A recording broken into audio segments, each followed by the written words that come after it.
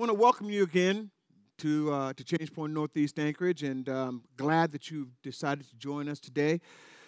For those of you listening via podcast, I want to welcome you too as well. And if you don't listen to the podcast, you probably need to do that. If you weren't here last week and you didn't have a chance to hear Chris Fairman's message, you need to go listen to it. It was absolutely awesome. Did a great job handling the text. So highly encourage you to take a listen to the podcast. They're out there for your convenience. All right. We are in the 12th week of our journey through the book of Philippians, a series that we've entitled, Life Poured Out. And so if you have your Bibles, I want you to join with me, if you will, in Philippians chapter 4. Philippians chapter 4. And I've titled this sermon, Peace, Wonderful Peace. Everybody stretch your hands to me and say, slow down, Pastor. Y'all didn't stretch your hands towards me. Everybody stretch your hands towards me and say, slow down, Pastor. I believe I will. Thank you for that. I appreciate that. Yeah. I have a tendency to try to pick up pace, because I get excited, especially when I know God's got a good word. So I just need to slow down and relax and give it to you the way that God gave it to me. Okay? One day in 1889, while seated in a seat in a tent, a man named Warren Cornell, following a deep period of introspection, wrote down the thoughts that flooded his mind. Sinking again into deep thought, he arose unwittingly, dropped the written verses on the tent floor, and went out. Another man, George Cooper, entered the tent about an hour or two later, and he discovered the paper. He was fascinated by the theme and the accompanying verses. It so fitted his own thinking that he filled in and completed the poem. Then, sitting down at the organ, he composed the melody that later proved to be parts of this hymn. Far away in the depths of my spirit tonight rose a melody sweeter than song. In celestial-like strains and unceasingly falls o'er my soul like an infinite calm. Peace, peace, wonderful peace coming down from the Father above. Sweep over my spirit forever, I pray, in fathomless billows of love. What a treasure I have in this wonderful peace buried deep in my innermost soul, so secure that no power can mine it away while the years of eternity roll. Peace. Peace, wonderful peace coming down from the Father above. Sweep over my spirit forever, I pray, in fathomless billows of love. Sounds tranquil, doesn't it? It sounds really peaceful, doesn't it? It's this type of peace that the Apostle Paul, I believe, is writing about in our passage today. But yet, if you think back for a moment to what was going on in Paul's life, you have to ask yourself this question. In the context in which this letter was written, how in the world could the Apostle Paul be experiencing such peace? Because remember, at the time of the writing of this letter, the Apostle Paul was in a prison, chained to a Praetorian guard 24 hours a day, 7 days a week, 365 days a year. But yet he's at peace. He talks about peace. How do you get there? How could the Apostle Paul experience this kind of supernatural peace in the midst of his own circumstances? And what can we learn from this passage today that will help us to experience this kind of peace in our lives? From our text today, I believe the Apostle Paul gives us 4 principles that we can apply right now in order to have peace, the kind of peace that God wants us to have. And here's the first one. When it comes to peace, sometimes you have to fight for it. You have to fight for it. Philippians chapter 4, we're going to pick up where Chris left off last week, beginning at verse 2. Chapter 4, verse 2, Paul writes, he says, I entreat you, Euodia, And I entreat you, Syntyche, to agree in the Lord. Yes, I ask you also, true companion, help these women who have labored side by side with me in the gospel, together with Clement and the rest of my fellow workers whose names are in the book of life. Now, we don't know very much about these characters that Paul is talking about here, these people. We don't know very much about Euodia and Syntyche. We don't know much about this trusted and true companion that Paul is talking about. We don't know very much about Clement. The Bible doesn't really tell us very much, doesn't give us very much. But what is known is that these women played an important part, a major role in the church, and some grave controversy had emerged between them. And the problem was so significant that the Apostle Paul sat down and he wrote a letter pleading with both of them individually, not together. Listen to what he says. He says, I plead with you, Euodia, and I plead with you, Syntyche. I plead with you that you will agree with one another. See, whatever was going on in the church at that time was so divisive that it could split the church apart. And so Paul not only pleaded with them, but he also enlisted the help of others in the church to intervene on their behalf. Now, I know there are a lot of, TV shows about intervention today, right? But that's exactly what was going on in the church then. Paul had enlisted the church to intervene on their behalf. And here's the message for us today. If you're here today and there's conflict or turmoil, if you're experiencing chaos in your life, here's the point. Don't try to fight that fight alone. Don't do it. And here's the reason. Because if you could pull it off on your own, you would have already done it, wouldn't you?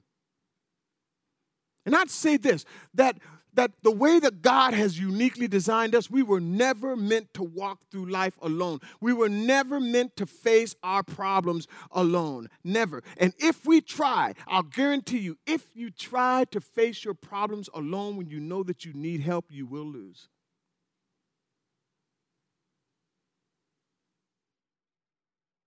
And here's why. Because there are things about your situation that you can't even see. There are things about you and your situation that you'll never be able to see by yourself. I was sharing with a group of guys that I meet with on Wednesday. I got a friend of mine that I meet with regularly. We're good friends. He's a true companion. And, I met with him this last Tuesday, and as it is, we really talk about what's going on in each other's lives. We got to this point where I had to tell him that my wife and I had been having some intense fellowship. See, Pelzetta and I don't argue anymore. We have intense fellowship. Now, y'all are laughing because some of y'all have intense fellowship too, don't you? So we had hit this spot, like 2 days of intense fellowship, right? So I sit down with my friend, and he's asking me how things are going. And I tell him, I said, everything's going good, but I'm a little frustrated with this particular area of my life. I don't understand, I'm telling him my frustrations with my wife and everything, and I'm running it down to him. And this dude is cool. I'm just going to say, he's like a smooth white dude, man. He's like, yeah. He said, but that's not her problem. That's your problem. He said, what you're bringing to me has nothing to do with her, G-Mac. It has to do with what's going on the inside of you. A true companion telling me the truth. I love how James writes that in James chapter 4, verse 1. He says, what causes quarrels and what causes fights among you? Is it not that your passions are at war within you? You desire and you do not have, and so you murder. And how many of you know that you don't have to physically kill somebody to murder them? You can murder them with your tongue. You can murder them with your actions. He says, you desire to have and you do not have, and so you murder. You covet and you cannot obtain, and so you fight. and you quarrel. And you do not have because you do not ask. Listen, there are things that are happening that are going on the inside of all of us. And if we try to work these things out by ourselves without asking for someone to help us, chances are we'll never see the crux of the problem. A lot of times it's us. We need to bring someone in that we can trust. And I'd say this, whoever that person is that the Lord uses us to bring in, the person that we can trust, I believe he needs to be a follower of Jesus Christ, he or she. And here's why. Because there's one thing that every follower in Christ has in common, and that is we belong to God, that we're part of his family. If you're a follower of Christ, we have the same Father. We have the same spiritual blood coursing through our veins. We have the same spiritual DNA. We share the same common kingdom interests because we belong to the family of God. We're part of a family. Now listen to me. I believe that if we're part of the family of God, that it's wrong for us to sit on the sideline and watch the enemy devour our brothers and sisters. It's wrong for us to sit on the sideline and not engage when we know that our brothers and sisters are having it dealt to them by the enemy. It's wrong. We need to engage in the fight. So Paul urged the church here. He said, come help these women, man. Help these women resolve these issues. And here's the point. Here's the point. If you know that there's a need, engage that need. Especially, family, if we know that what's taking place could cause division or breakup in a family. How many of you know that the enemy is hard after families right now? And so if you know that's there, if you know that what's going on might cause division in the church, it is our responsibility in love to try to intervene. Now listen, Paul tells us in 1 Thessalonians, that doesn't mean that you become busybodies and gossips, right? It means that you follow the lead of the Holy Spirit, that we listen to the voice of the Lord and we discern what he'd have us do to engage that problem. Paul tells us in Philippians or Ephesians chapter 4, verse 3, he says, be eager. Be eager to maintain the unity of the Spirit in the bond of peace. That's what God has called us to. We're family. And then he writes this verse, man, that I wrestled with, for a little while. I'm like, why is this verse right in the middle of all these verses? And at first I thought, like Chris said last week, that it's a hinge verse, but it's not. It makes sense exactly where it is. Listen to it. Philippians chapter 4, verse 4 and 5, he says, rejoice in the Lord always. And again I say, rejoice. Let your reasonableness be, did I say that right? Reasonableness? Okay, just want to make sure. I want to make sure y'all was listening to me. All right. Let your reasonableness be known to everyone. To everyone, the Lord is at hand. I believe Paul makes three important statements in these two verses. First, he mentions joy twice.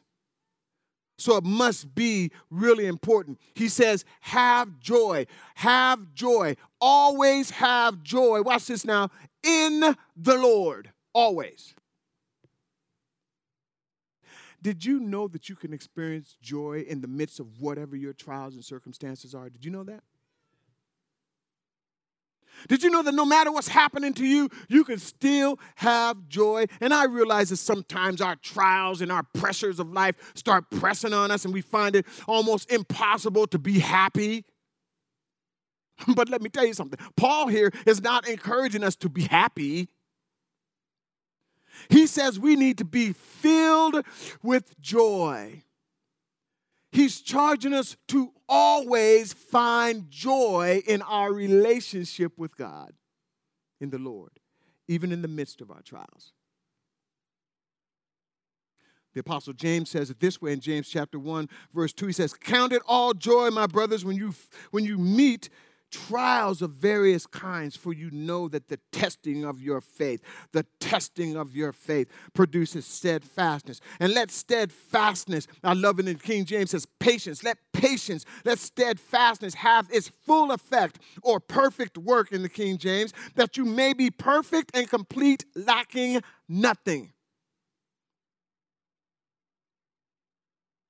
We need to know something. When God allows trials into our life, it's for us. I don't believe that there is anything that happens in the life of the follower of Jesus Christ that happens by chance. The Bible tells us the footsteps of the righteous are ordered by the Lord. And so no matter what situation we find ourselves in, we're first instructed to always find our joy in the Lord. And second, he says, let your reasonableness be known to all. The word reasonableness is really interesting. It means gentleness. What Paul is saying is, he says, let your gentleness be shown towards one another so that it can be seen by the world around us. How we deal with each other. Let me ask you a question. How would we treat each other if we knew that Jesus was coming back today? Somebody said, really good. I would be on my best behavior. How would we treat each other if differently if we knew that Jesus was coming back today? That's what Paul's getting at here. He's saying, listen, not only is the presence of the Lord at hand in you now, but there is coming a day, brothers and sisters. We don't talk about this much, but the reality is Jesus Christ is coming back for us.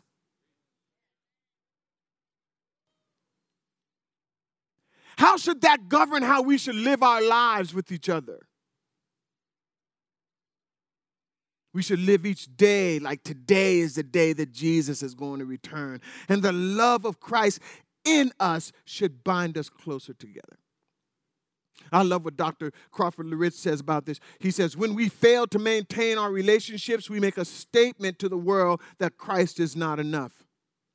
When we cannot forgive each other, when we cannot love one another, when we can't be at peace with each other, we are saying that his resurrection power in us is not enough. That the power of his love is not enough to bring peace and joy to my current situation. And Jesus said it like this in John 13. He said, by this will all men know that you are my disciples, because you have that kind of love one for another. When we remain in conflict with one another, the portrait of peace that Christ gives to each of us becomes obscured and confusing to the world around us. And here's the point: fight for peace. It's counterintuitive. Fight for peace. Fight for it. That's the first principle. The second principle is, when it comes to our peace, we must learn to trust our Father. Verse 6 and 7, do not be anxious about anything, but in everything, in what? In everything by prayer and supplication, with thanksgiving, let your request be made known to God, and the peace of God, which surpasses all understanding, will guard your hearts and mind in Christ Jesus. Paul is telling us here, hey, don't worry about anything. Don't be anxious about anything. And then he gives us the cures for anxiousness, 3 of them. The first one, prayer.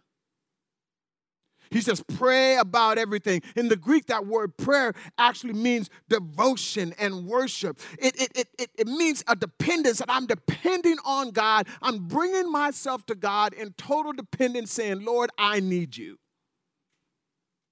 It's an act of worship. He said prayer and supplication running hand in hand. Supplication is humility. It's humbly bringing my needs to the Lord. It's a petition. And I'm doing it honestly and sincerely, you see. No pretense. Not trying to pretend. Bringing him myself in total humility.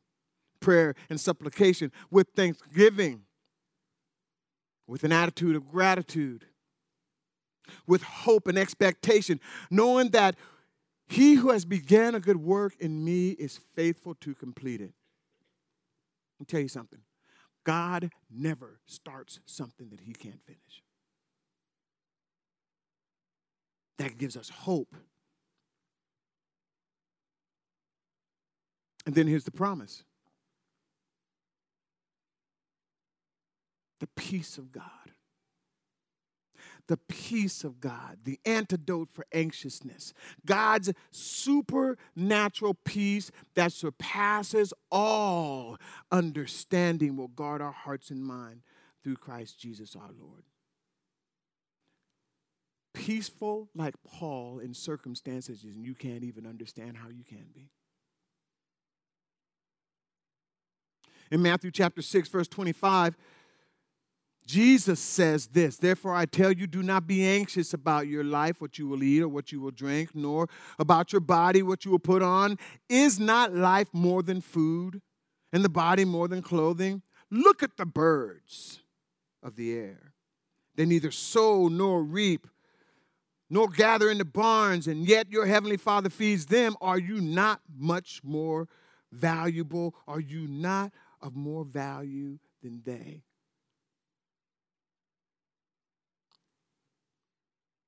Mike, I need you to come up here.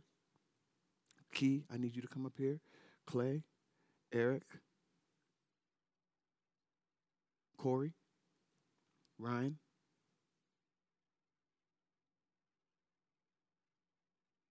Eric, right?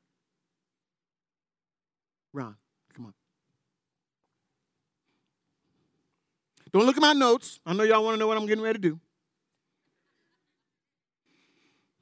We are our Father's most precious treasure. We are his workmanship, his masterpiece. He loves us. His peace begins with trusting that he loves us and then surrendering to his love for us. And then with love comes trust. And then with trust comes peace. I don't know if you guys have ever seen that commercial, it's called the Nestea Plunge, right? Yeah, I heard all y'all groaning out there, just, oh, Lord. And listen, I want you guys to come over here because this is how I envisioned it. And I envisioned myself not falling. Right? I trust you guys, man. I trust you guys, right? I trust you guys, and here's what I'm getting ready to do. I'm getting ready to fall backwards and let you guys catch me, right? And if you let me hit the ground, you have ruined my illustration. Listen, I bring these men up here because I know these men and I trust these men. I trust them not to let me fall. You ain't gonna let me fall, are you? All right. I don't want to hit the ground, man. All right. So I'm gonna step on the edge right here. And then I'm gonna fall back. You want me to hold my arms out like this? You want me to tuck them in? I trust you guys, man. I trust you. I trust you, man. I trust you. All right, you guys are my men. I trust you, man. Okay, you ready? I weigh 200 pounds, man. You guys ready?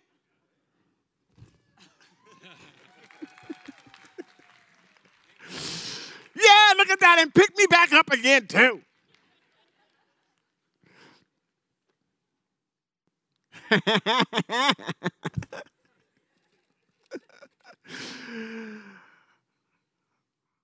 My man, I love y'all, man. I love y'all.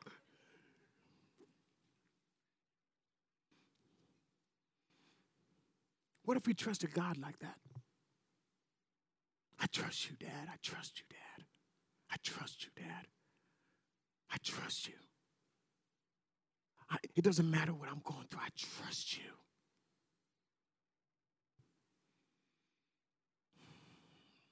Whenever we're conflicted or we lack peace, is due to our refusal to surrender, to completely surrender everything in our lives to the Lordship of Jesus, to rest in his arms, to trust in him.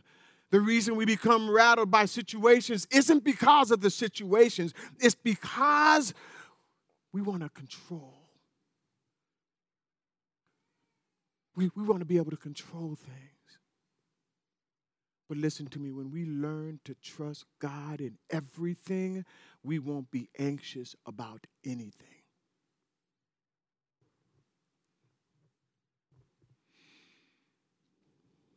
So,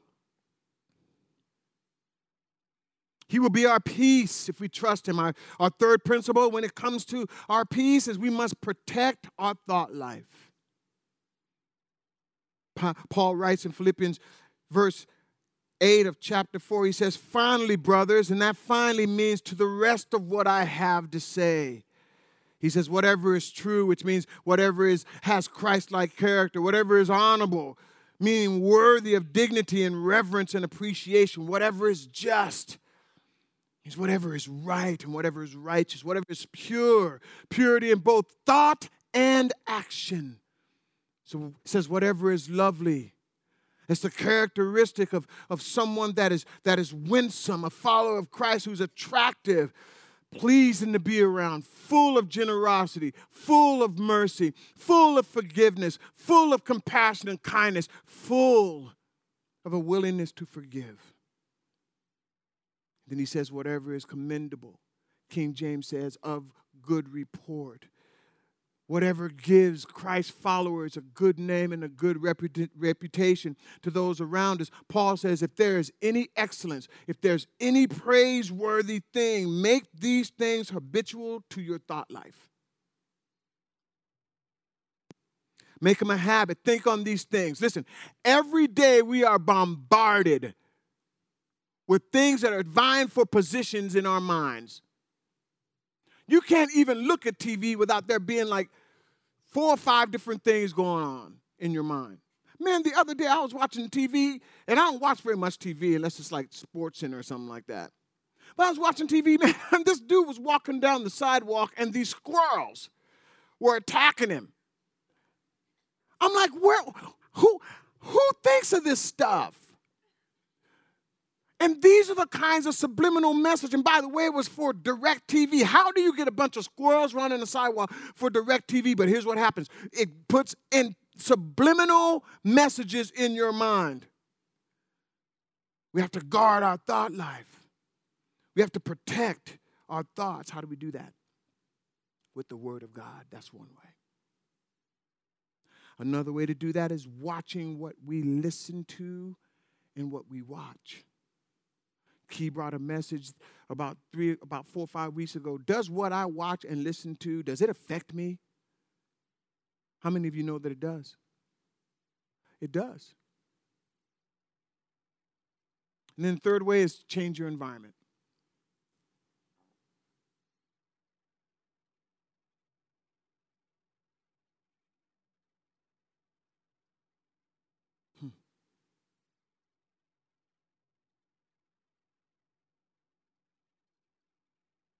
I don't know who you are, but this is fresh, man. There's someone in here that you know that you're in the wrong environment. Your friends are doing nothing but dragging you down. They're not your friends. That place that you're staying in, you know you shouldn't be there.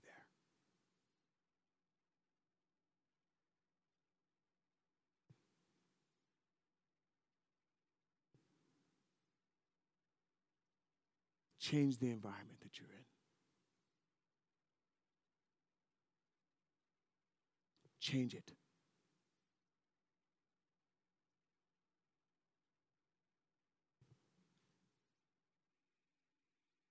That's for someone.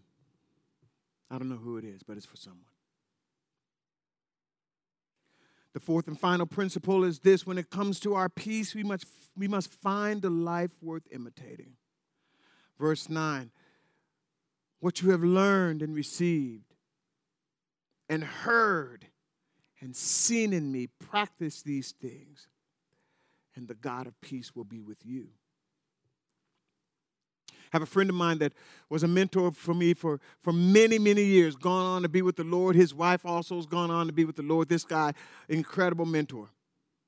And I remember going into his office one week, and I'm standing there in his office one day, and his wife Yvette is sitting at her desk, and his mother-in-law she's sitting at her desk, and Horace was one of those guys that he never wanted to have technology. He didn't want people like to track him down on email, or he said he would never text, all those things, right? And one day he had his brand new Razor phone because we had finally talked him into getting a Razor. That'll take you back on it. Razor. He had this Razor phone, right? And I'm standing downstairs, and upstairs, the phone is ringing. And Yvette says, "Baby, your phone is ringing." He says, "See? That's a phone.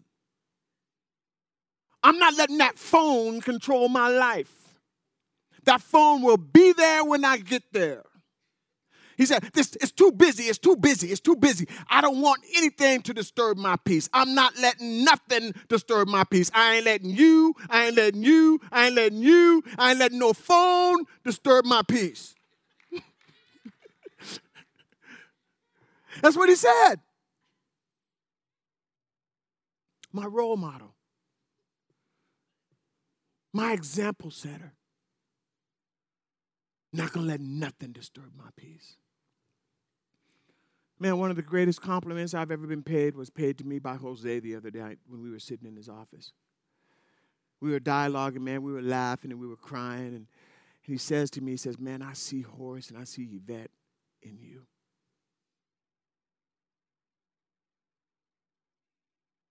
Because I watched him.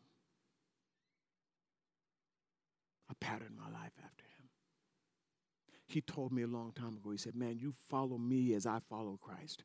If you see anything that in me that's not Christ-like, not only do I expect you not to follow me, but I expect you to tell me. You follow me as I follow Christ." And he said this, "Those things that you have learned and heard and seen in me, you do those things. You practice those things. And the same God of peace that was with me and is with me will be with you." Horace is gone now. But here's what I found. I found that imitating his life until I could make it my own became a pursuit. Chris said this last week. I went after it. I apprehended it and made it my own. Here's what I found out. Imitation leads to incarnation. Imitation leads to incarnation when you pursue it to make it your own. It's just part of who I am now. That's what Paul is getting at here. You follow me as I follow Christ.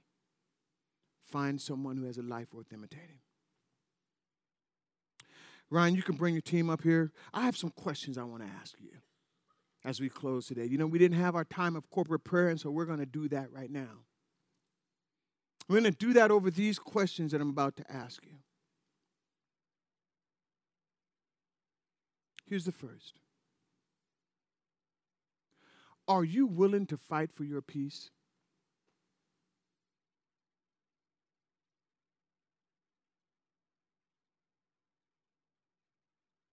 Am I willing to fight for it?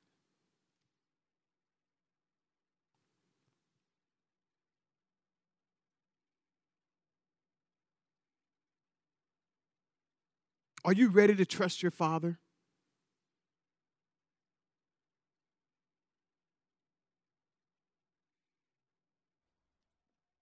Not just halfway. I'm talking about taking the Nestea plunge. I trust you, Daddy. I trust you, Daddy. I trust you, Daddy.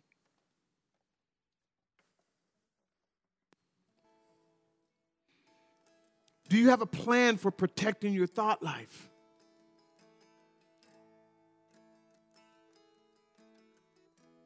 Oh, yeah. And if the Lord right now is dealing with you about that specific issue, go to work on it. Don't let this time pass. Don't walk back into the same old habits. Change the way that you protect and guard your thought life. What goes in will define you. Protect it. Have you found a life worth imitating?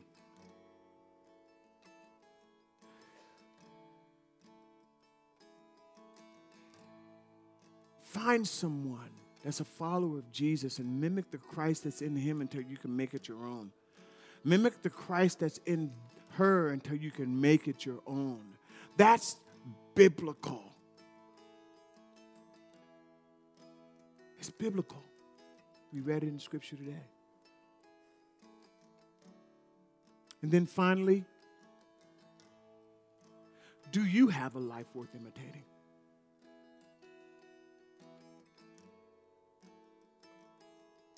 Ask yourself, Lord, if I'm on the outside looking at me, would I try to imitate something in me?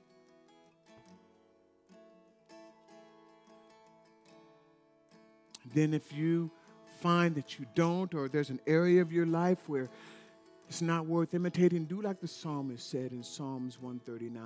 He said, try me, Lord, search my heart, know my thoughts. If there's anything in me that's grievous to you, show me. Because I want to correct it. Father, thank you for your word today, your word that cuts like a knife. Your word that contains transforming power. May we allow your word to transform our lives today. In Christ's name, amen.